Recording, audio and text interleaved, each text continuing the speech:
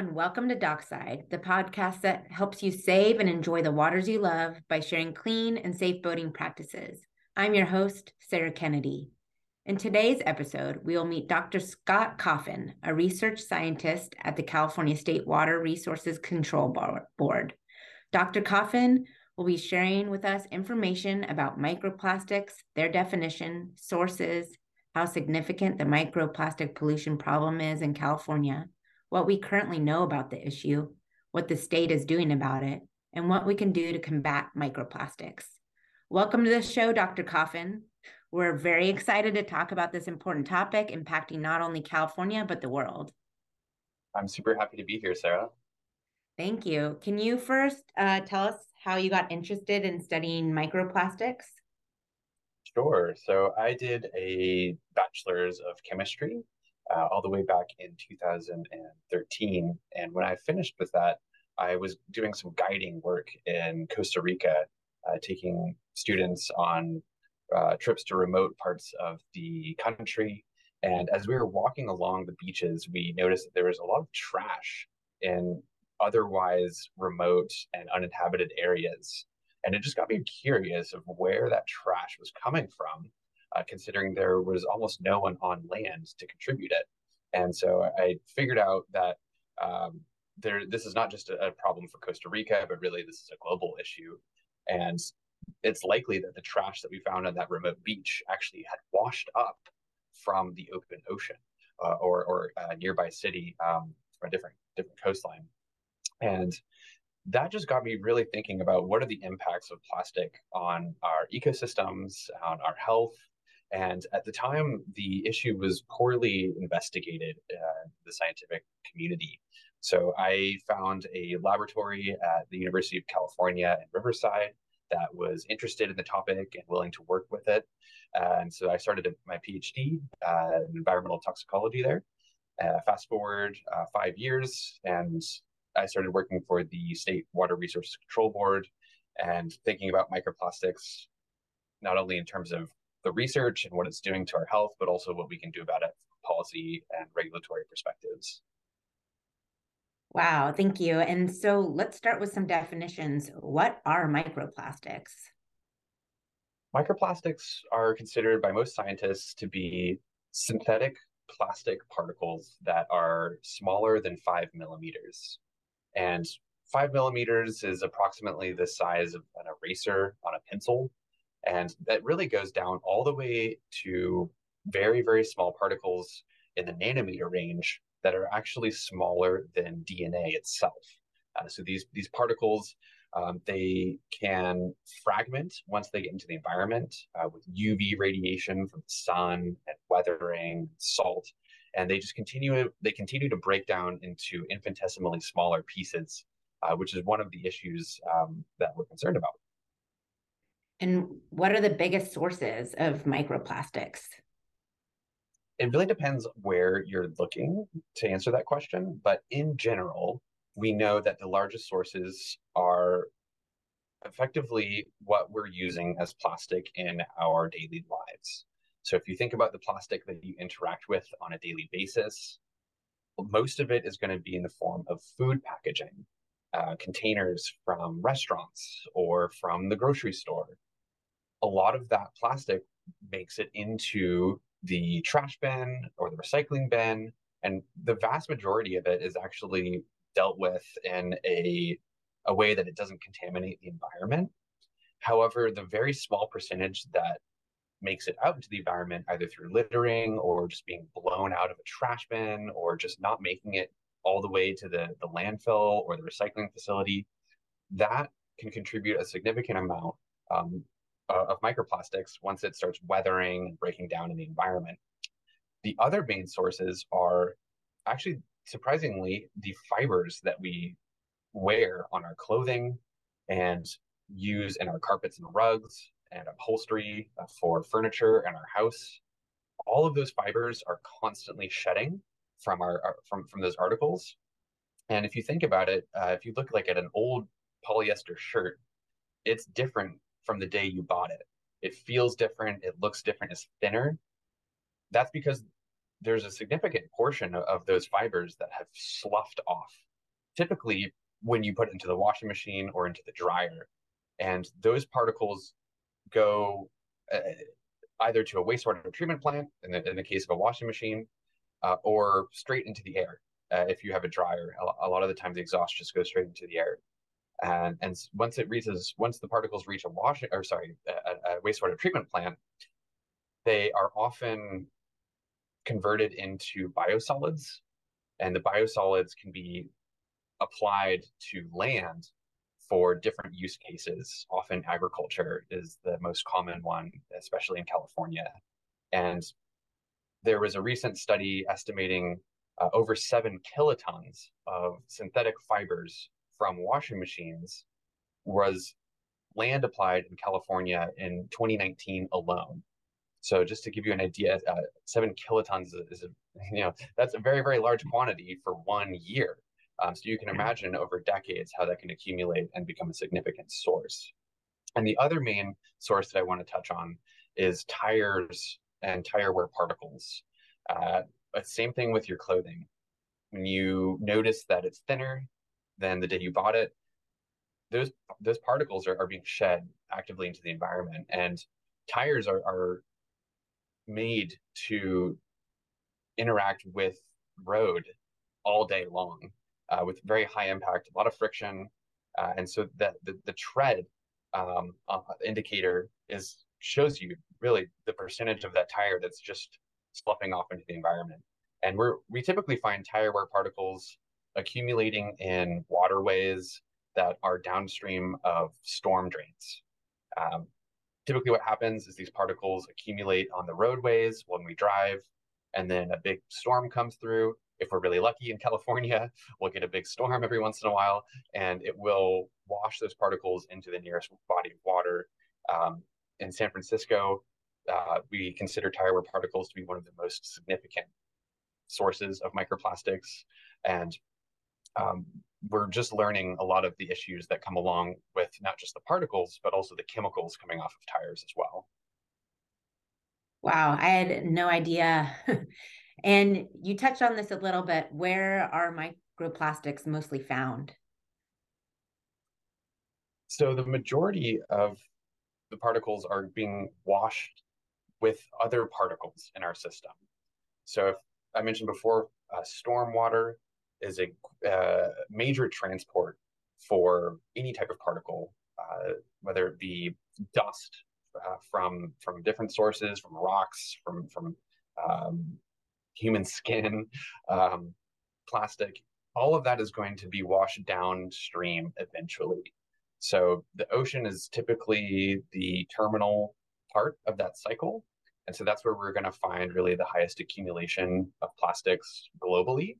But there may also be inland lakes that are terminal, or that have a large settling basin, in which case a lot of the plastics are going to accumulate there. They're either going to float, or if they become biofouled with different organisms, then they may become negatively buoyant, in which case they'll fall to the bottom of the lake and create a sedimentary layer.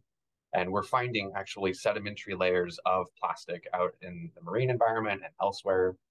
And really the other main sink for these particles is, like I mentioned before, agricultural land, or really anywhere that we're applying large quantities of biosolids. It doesn't have to be agricultural land. Sometimes we also apply biosolids for energy production. And so those could also be significant sinks as well. Well, we seem to be hearing a lot more about microplastics in the news more than ever before. Why is that? That's a great question. And I think it really comes down to the fact that plastic is something that everyone interacts with on a daily basis, and is something that we can conceive of as potentially being a harmful issue. A lot of the contaminants that environmental scientists worry about are dissolved chemicals that are really abstract. They have bizarre names, they're hard to pronounce. And for most people without a very strong background in chemistry, they don't really mean anything to us. In the case of microplastics, the term itself elicits an image in most people's minds as something that is probably not good for us. Where there's an instant sort of yuck factor that most people have to the idea of eating plastic. Um, and that's probably why it's gotten so big and continues to be such a hot button issue with the general public. But it was not always that way. I mentioned before that I started studying plastics in 2013, 2014. At the time, microplastics was not a household term, and really it was barely used in the scientific literature. And the idea of plastic pollution in general was not really in front of the public. And it took a long time, many decades of environmental advocates raising the issue of litter and trash and plastic pollution to finally get to where we are today, where most people are at least aware of the issue and consider it to be something that's problematic. Now, what is the problem with microplastics? That's a great question, and that has been vexing scientists for a very long time. Um, what we know is that the particles themselves can be toxic to humans and non-human organisms through many different ways that are highly complicated. The particles can take up space in the gut of an organism. Say you're a seabird and you're actively scavenging for prey. Out in Hawaii, there's a place called Turn Island where the albatross have guts that are full to the brim of trash, of plastic that they have actively hunted from the air because they're colorful and they look like fish. In those cases, those birds are experiencing what's called food dilution. The particles simply are not food, and they're taking up space in their gut and preventing them from getting the nutrients they need. They are having premature deaths because of that. For humans, we don't really think food dilution is ever going to be relevant. No human is going to eat that quantity of plastic, hopefully not. What we're more concerned about for human health is the very small particles that can accumulate in our organs. So particles that are smaller than about 10 microns or about a blood cell can translocate across our tissues. So once we eat them, our gut thinks that it's some type of food particle. And so it can take it up into our bloodstream and distribute it throughout our body.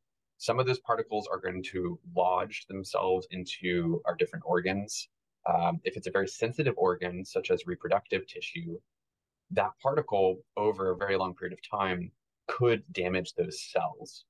This happens through what we call oxidative stress or inflammation to related processes. And that's really what we're seeing from the toxicity literature, looking at rodent studies, that we're seeing this impacts to whatever tissues are being exposed to particles long term have impacts. And that's really just the particle issue with plastics. There's a load of other ways that these plastics can affect biota. One that we have been studying for a very long time are the chemicals that are added to plastics to give them functional traits. Most people have probably heard of BPA or bisphenol A. That was banned from baby bottles and polycarbonate baby feeding bottles back in about 2014 or so in the United States. We're concerned about BPA because it mimics the human form of estrogen. And estrogen can, if you have an excess amount of that, can cause a host of health issues in biological males and females, not just in human populations, but also across many different mammalian organisms. And that's just really the tip of the iceberg. There's over 5,000 problematic chemicals associated with plastics, and we don't fully understand the risks associated with all of those. The third way that plastics can be damaging is through harboring of pathogens. So these particles can act as a hub for different, very small microbiological organisms. Sometimes these are viruses. Sometimes they're something like more common pathogens that we might worry about, like Giardia or Cryptosporidium. And those particles can be transported very long distances and protect those pathogens from being destroyed by other means, such as UV radiation or even chlorination in a wastewater treatment plant. So, what efforts, if any, are being taken by the industry to solve this problem? There's a lot of efforts that are being taken right now. One of the longest running ones is Operation Clean Sweep. This was launched in 1991 by the American Chemistry Council to help plastic resin handling operations achieve a zero plastic resin loss. More actively, they're working, the plastic industry as a whole, and especially Plastics Europe and the American Chemistry Council, which are some large trade association groups in Europe and the United States, are working to better understand how to make materials that are less harmful to humans and organisms in the environment and less persistent. And they're doing this through a lot of different ways, really working with the scientific researchers to better understand what's driving the toxicity, as this is such an emerging field with such an incredibly complicated and diverse contaminant suite. There's still a lot of open questions, even though we've been studying it for quite a while now. Another way is that the plastic industry is helping out is trying to reformulate their products to shed less plastics to begin with. So for instance, when you unscrew the lid of a plastic water bottle, it sheds thousands of particles into the air. Just the sheer force motion of that unthreading generates microplastics that could be contributing to your daily exposure at higher quantities than you would get from just drinking water. And some of the big plastic bottle manufacturers are engineering ways to reduce the generation of microplastics in that process. And that's just like one of many different ways that the plastic industry is trying to reduce the microplastics issue. So in 2015, California banned microbeads in toiletries like facial scrubs and toothpaste, but sources of tiny plastic are still found everywhere. In 2018, California adopted a strategy to begin tackling microplastics and the problems they pose to our oceans and human health. Could you tell us a little bit about the plan and how it's progressing? Absolutely. So in 2018, the California legislature passed Senate Bills 1263 and 1422, which require the Ocean Protection Council and the State Water Resources Control Board to address microplastics in the marine environment and in human health through drinking water. And late last year, the State Water Resources Control Board adopted our policy handbook for monitoring microplastics in drinking water. This includes a 4-year plan for monitoring microplastics in drinking water throughout the state of California, and really represents the first effort by a regulatory authority to monitor for microplastics in a standardized and harmonized way. And that monitoring will begin early in 2024. And if you live in one of the 30 largest service areas for drinking water in the state, it's approximately 50% of the population of California, you will get information about how much microplastics could potentially be in your drinking water later in 2024. When it comes to protecting the ocean health and other marine ecosystems in California, the Ocean Protection Council adopted a plan that includes a 2-track strategy. And the first track is just taking no regrets solutions that we have enough information to act on today. So we don't need more information to know that we should be reducing the amount of plastic that we consume as a society. So we have targets in place for how to reach reduction goals. Included in that is a very recently passed bill by the legislature called Senate Bill 54, which actually mandates the recycling and composting of products by different years at different amounts, and a reduction target that increases over years. Also included in the Ocean Protection Council's strategy is developing science to better address the issue through policy and regulations.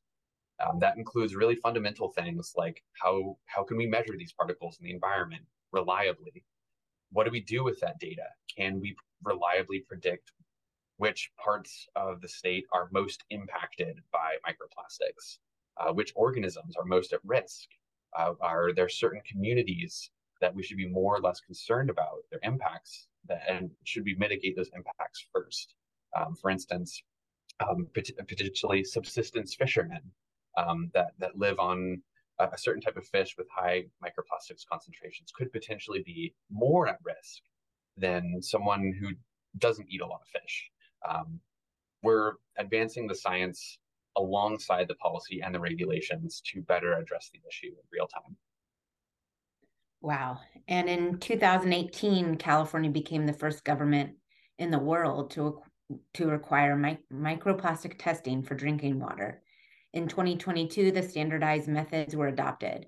What is involved in the testing plan? What are the short-term and long-term goals? And how long is this plan going to be implemented? So, indeed, this is the first time that a government has ever required microplastics monitoring in drinking water. So we have a lot of work to do because the methods that we're using they've been tested, but not in an extremely thorough and widespread way. And we also don't have any commercial analytical laboratories that have used in a significant way. So we're really starting with building up the infrastructure in the state, both in the government side and as well as in the private sector, to be able to conduct this monitoring and feel reliable about the results. So included in that is a stepwise plan where we're currently in what we're calling the pilot phase, where the State Water Resources Control Board is actively funding and contributing to some research to make sure that our data is going to be ready to be handled by the state. So we're building our own database to house the data. We're working with public water systems to develop strategic consumer messaging language so that we can convey the information to them in the most transparent and honest way without also increasing unnecessary concern, premature concern.